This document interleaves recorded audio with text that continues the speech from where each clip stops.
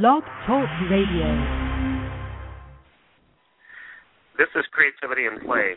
I'm Steve Dahlberg. And I'm Mary Alice Long. You can find us online at creativityandplay.com and follow us on Facebook as well. Our guest today on Creativity and Play is Betsy Wetzig, movement researcher, choreographer, dancer, and originator of coordination, pattern training, and full potential learning.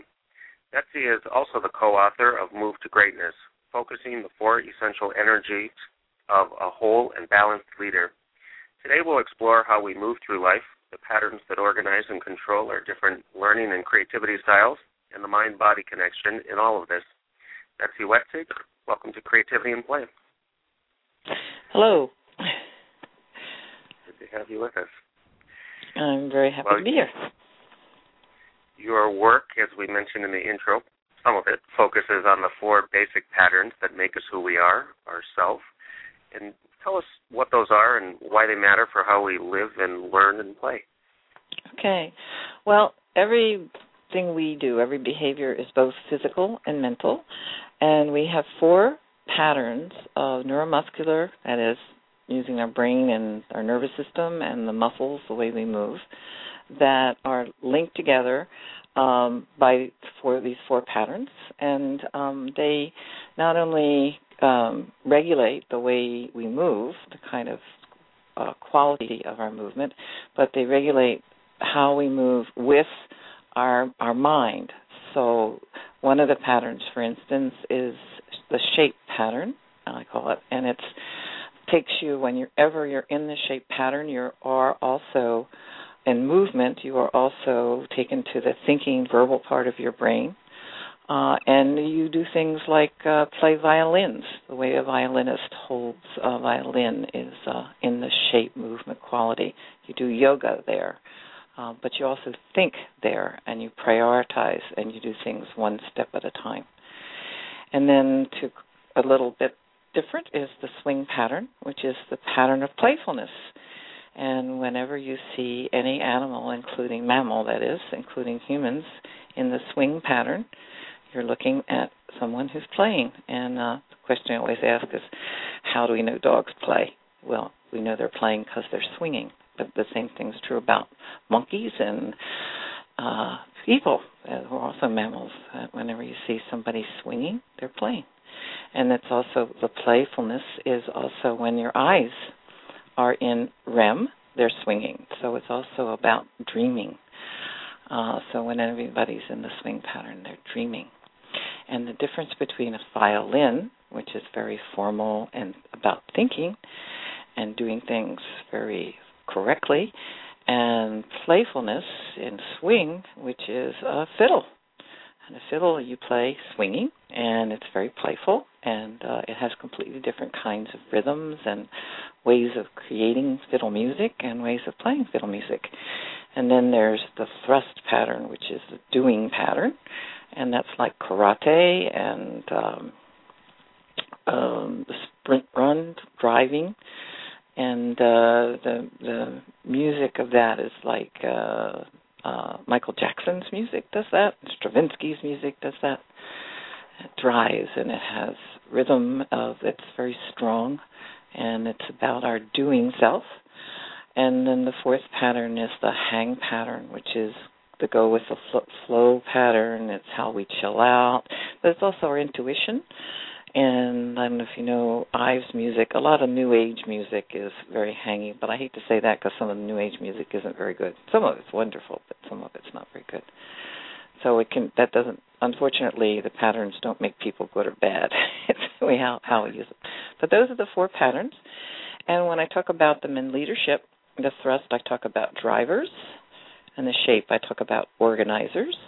And the swing, I talk about collaborators because it's interactive. And the hang, we talk about visionaries because it thinks outside the box and it's intuitive and it tends to just think about possibilities and go new ways. So those are basically the 4 patterns and a lot of people are educators. For educators, the thrust teachers are mentors. The shape teachers are instructors. The swing teachers are coaches. And the hang teachers are your challenger teachers. So ways to think about the patterns. Betsy, is it essential to get to know all of your patterns, or are we just one pattern? Well, no, we are all 4 patterns. We use all 4 patterns, but we're created neurologically differently from one another. So each one of us has one of the 4 patterns that we do in our lowest tension level, which is also the pattern of our alpha brainwaves and our creativity. And so that pattern is a pattern of our awareness as well. And so when we make something creatively, we use that pattern and we connect it to one of the other 3 patterns, and that makes our style of doing. So sometimes, I don't know if you think of, sometimes people are just in one style for a great deal of their life. They might be, like Picasso, the kind of very shapy, thrust shape, nude descending the staircase kind of artwork, but he didn't do just that pattern all his life. He changed. So his early work was very hangy. It was thrust, but it was hangy. And then when he did Guernica, his later work, when it was thrust, it was also swingy. It's very about emotion and about the war and that kind of thing. So it's we use all 4. That's the best way. Because each one of them is a different part of the brain. So if we're not using all 4, we're not really using our whole brain. How did you come to these insights about these different aspects of self? Okay. Well, it started off because I was a dancer, and I was studying at the American Dance Festival for the faculty. I was teaching at the American Dance Festival, and there was a special course in kinesiology. And at the end of the course, Sally Fitt introduced everyone to the 4 neuromuscular coordination patterns. And I had already been asking the question, both choreographically and as an artist, why, like, you could take people of equal talent and equal training, and one person was much better doing ballet and another person which was much better doing Martha Graham's work or Jose Limon's work. And it intrigued me. Same thing's true about musicians. One musician would be a great jazz player, but he would not be so good in an orchestra, of a classical orchestra. And so the question constantly is, as I was a young choreographer and studying movement and dance and people, that was my main question. Why was that? And I already had in my dance company and doing improv, I already had all 4 patterns, which is unusual because most companies just have 1 or 2 because the choreographer is just working in one style, so they have 1 or 2 patterns. But I had 4 different dancers, all different styles, and I had 4 different musicians, all different styles already. So when this information came up in class, and they taught us how to test people for it, how to do a little mechanical test for which pattern your base pattern, it just clicked, and I started working with it, and I've been using it for the last 35 years, and working with it and researching it. And this is part of the link too that you make, I think, with looking at the different intelligence styles as well. So again, whether it was the physical differences in the dance strengths or the mental and intellectual differences in intelligence, you make those links now in the current work you do. Right. One of the things is, if you look at Howard Gardner's work, talking about the intelligences are a place in your brain. And Howard Gardner defines it that way. Intelligences are not styles, okay? If for instance, if you take the style, or let's take the intelligence. Let's say you take the intelligence, the musical intelligence. Well, you'll find musical creative artists in all 4 styles, okay? So the intelligence is a certain place in your brain, and the style is the way you get to it, how you connect, which thing you do first, which part of your brain gets linked to first, the pattern, the pathway that creates our behavior, that creates the way we do things. So the intelligence is musical, but you can have Stravinsky who uses the thrust and thrust hangway mainly. You can have Ives who does hang. You can have hula people who do swing. You can have name a classical artist, and they're using it in the shape. So you have all great artists, all different kinds of creativity, using the musical intelligence, but it's all different styles. Betsy, you had told me, and you were using an example of a cup to look at some of this information. I wonder if you can share that example with us about looking at your cup. Okay. It's just something that occurred to me along the way about how the brain works, and to show people how we have all these patterns and these ways of looking at things and these different intelligences all functioning in our brain, and they're all different, and it makes all different kinds of different paradigms. In fact, we all live, even if you're in the same room with somebody else, you're actually in a different universe because of the way your brain is working and the way you perceive and act in reality. But anyway, so my little game is, if you will think for a second, what is a cup? And when you think about the cup, I want you to really, whatever, how, if it has a certain kind of weight, it's a shape, what color, the whole thing. What comes to your mind when you hear the word cup? So, Steve, what comes to your mind when you hear the word cup? I was picturing an upside down, I guess clear, kind of angled cylinder. Probably more. I guess in its clearness, probably more glass than plastic. It's glass? I think so. Okay. That was the first thing that kind of came to me as you said that. Asked the question. Okay. And is it just sitting there? I guess it was sort of floating there. It wasn't necessarily on any particular surface when it first came to me. Okay, but you're not touching it. No. It's separate from you. Okay. Yeah. I know you've done this before, but could you share yours? Mary Alice? Well, I came up with a new one.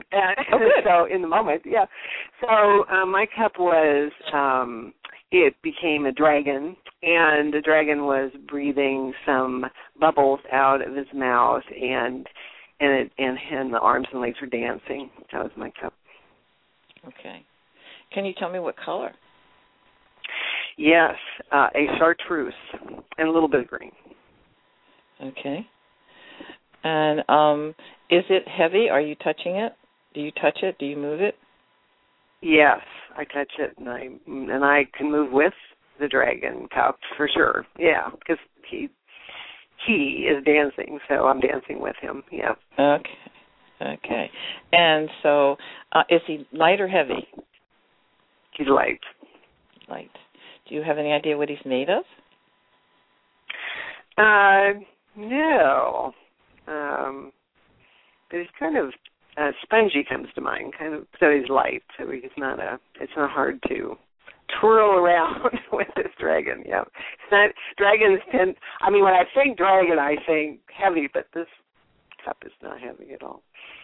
Okay. So if you just compare those two cups, okay? So each one of you have a very different idea about what a cup is. So when somebody's, usually when we use the word cup, you think everybody's thinking about the same thing, but we're not. We're all thinking, if I ask 100 people, I get 100 different cups. So this is such a common word, and every time you talk about a cup or ask somebody to pass you the cup, you're, in your mind's eye, the cup is a different thing. But it also shows your intelligences. Like Steve, you have an angled cylinder, okay? So you have a mathematical spatial, and it's also comes in the shape and thrust side. It's very analytical description of the cup. So your cup is coming from that part of your brain. Part of your concept of cup is coming from that part of your brain.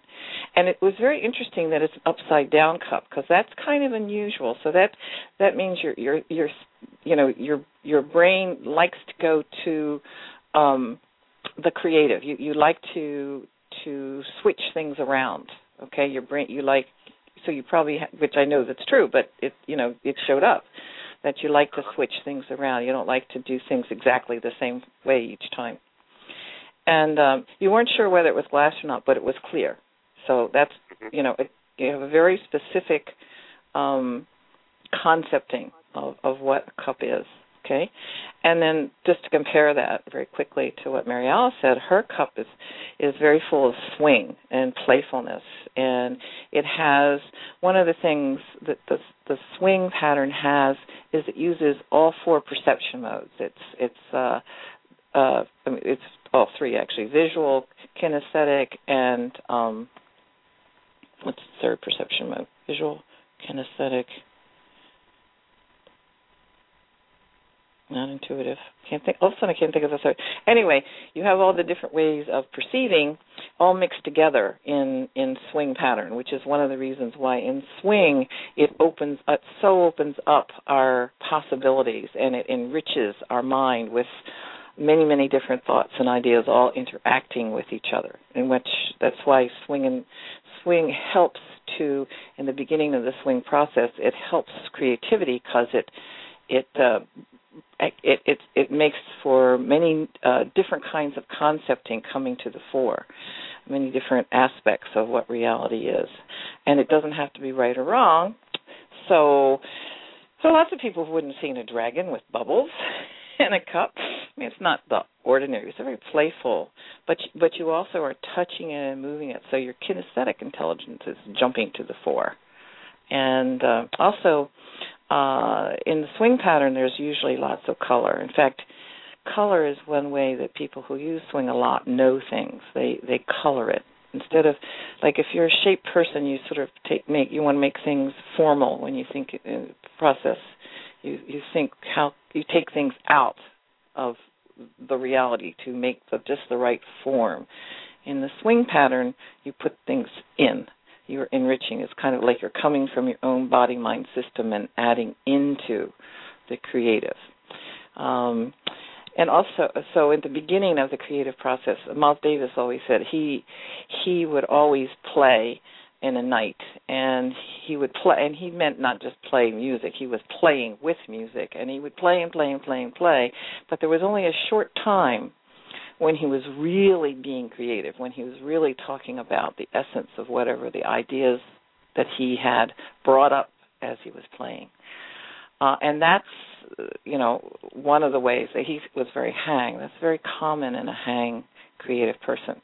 The other end of play and swing, that's when you finish the process of creativity and you're maybe going around the process again, play helps you become competent. And like Mary Alice, she was, this is the second time that I had asked her about the cup, and the cup got enriched.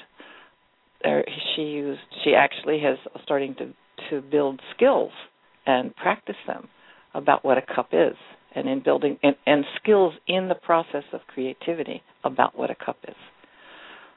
So you can take something as simple as what a cup is and see a great deal about the way you do things, the way other people do things, and the creativity process. So sort of building on that insight, how do you help people apply these concepts?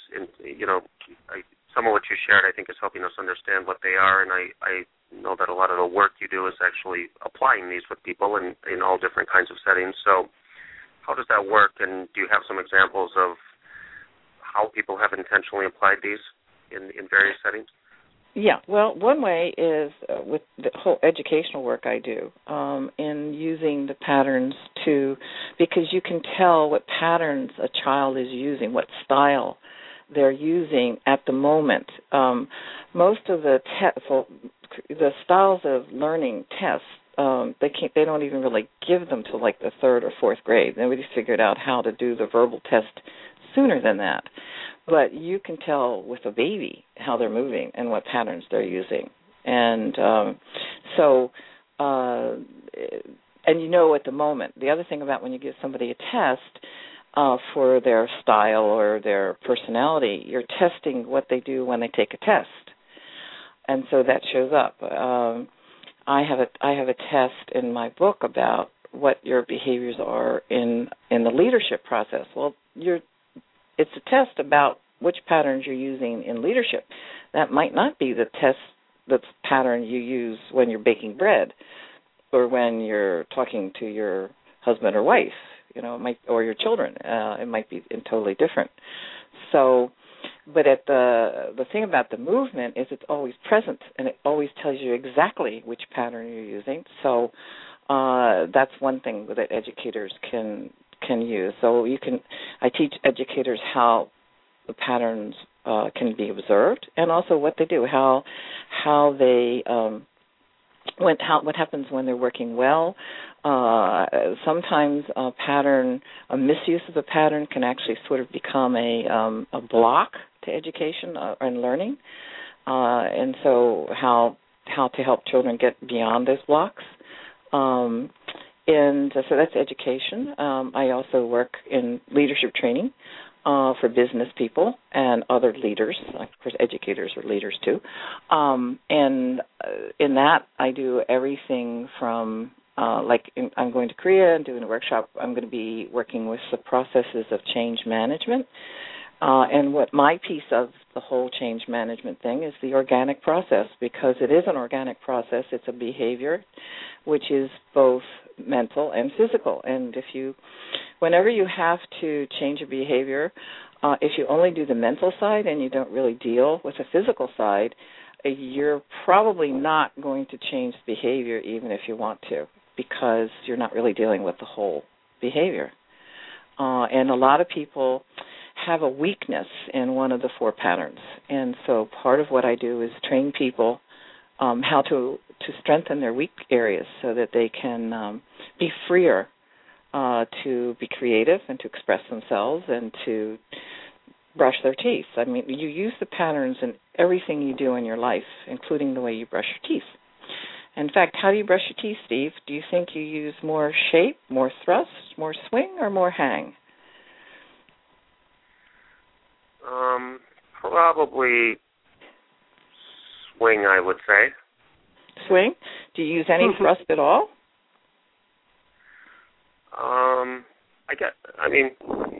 I suppose, depending on who would be watching that and defining it, but to me, that sort of is what I've been told not to do in terms of ruining my gums. So as I think about thrusting, brushing my teeth, I sort of think about what I try not to do.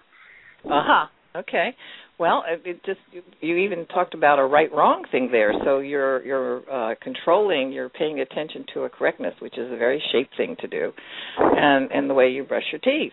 And, I just kind of go all over the place. I mean, I'm a hang, and I do swing, but I just kind of do a little here, do a little there. I figure sooner or later I'm going to hit every place. And sometimes I was told by somebody that maybe you should brush your tongue as well, so every now and then I give it a little go over. So it's very sort of random. But everybody brushes their teeth differently. It's just the patterns show up in brushing your teeth. They show up in the way you have arguments. They show up in there isn't anything any behavior a human has that the patterns aren't there, because it's the way the mind and body are getting linked together. It's what behavior is. Your way of behavior is the patterns. What does a swing argument look like? That's an intriguing one. Oh, my goodness.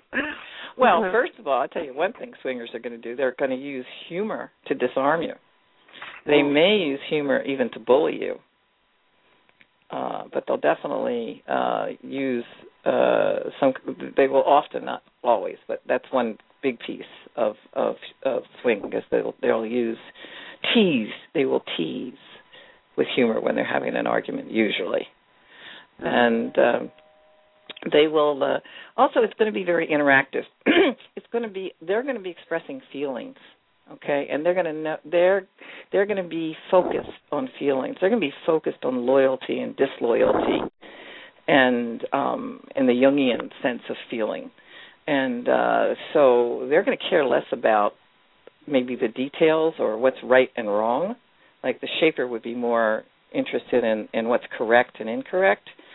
The swinger is going to be more interested in the relationship, in the person, the other person and themselves as a person in their arguments. So that's one of the ways they're going to have different arguments. Betsy, going back to education and your work, I know you've worked with all ages. I wonder if you have a story about working with kids, the younger kids in the classroom, and with the patterns and what you see. Well, story. I like one of the things I like is working with the really little people, with preschool even. And one of the things that I have done often is set up different learning stations, and I would do that with the small children. And they pretty much, when they're little teeny, like 3, 4, like that, they go to their own home pattern a lot to do when you put out stations that are designed to use different styles, different ways of doing things.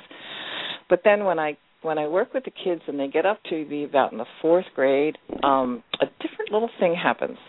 And instead of, like, after there's a group I did in New Jersey and a school, and the 4th graders, when we worked in each different kind of style, drawing. And then at the end, I asked them to go to their favorite pick they could take home, because I asked them if it was okay if I could keep their drawings from my research, and they all agreed. And then I said, but would you can take one of your drawings, because they had made more than one drawing in each station. I said, you can take one of your drawings home with you. When I asked the younger kids that, they all went to their home patterns. I mean, that's what the way I do it, that's the best, But the 4th graders, there was one little boy who was very swing, and he wanted to go get his swing piece of art, and it was really good. He was a very talented kid. And all the other little girls especially, it was interesting. There was a bunch of them were his friends, and they said, no, you can't go there. This is the best art over here. This is what you want to take. And they were all going over towards shape at the time. And they were trying to get him to go, and he just turned around at them, and he said, no, you're wrong. This is the best over here. And he went to his swing, and he picked it up. But most of the other kids didn't. Most of the kids went at the 4th grade. That peer pressure came in, and most of the kids went to their peer. And that's one of the things I think that cuts, and some of the research points to that about that age, peer pressure. And even teachers often will use that kind of peer pressure to control behavior, and it tends to shut down creativity in the sense of flexibility and in people's sense that they are creative people, that they have a power to be creative. They begin to think that somebody else has the right to judge them and to say their creativity isn't the right kind of creativity. And so they stop using creativeness a lot of times about that age, very unfortunately. Thank you. We are at the end of our time, and we want to thank you very much for joining us. Well, it was quite fun. Thank you. Thank you. Betsy Wetzig is a choreographer, dancer, and co-author of Move to Greatness, focusing the 4 essential energies of a whole and balanced leader. You can find more information about her at movesforgreatness.com, the number 4. And you can listen to this show and previous shows again and find more information about our guests and coming shows at creativityandplay.com and follow us on Facebook. Creativity and Play is a production of the International Center for Creativity and Imagination in partnership with the National Creativity Network. I'm Steve Dahlberg. And I'm Mary Alice Long.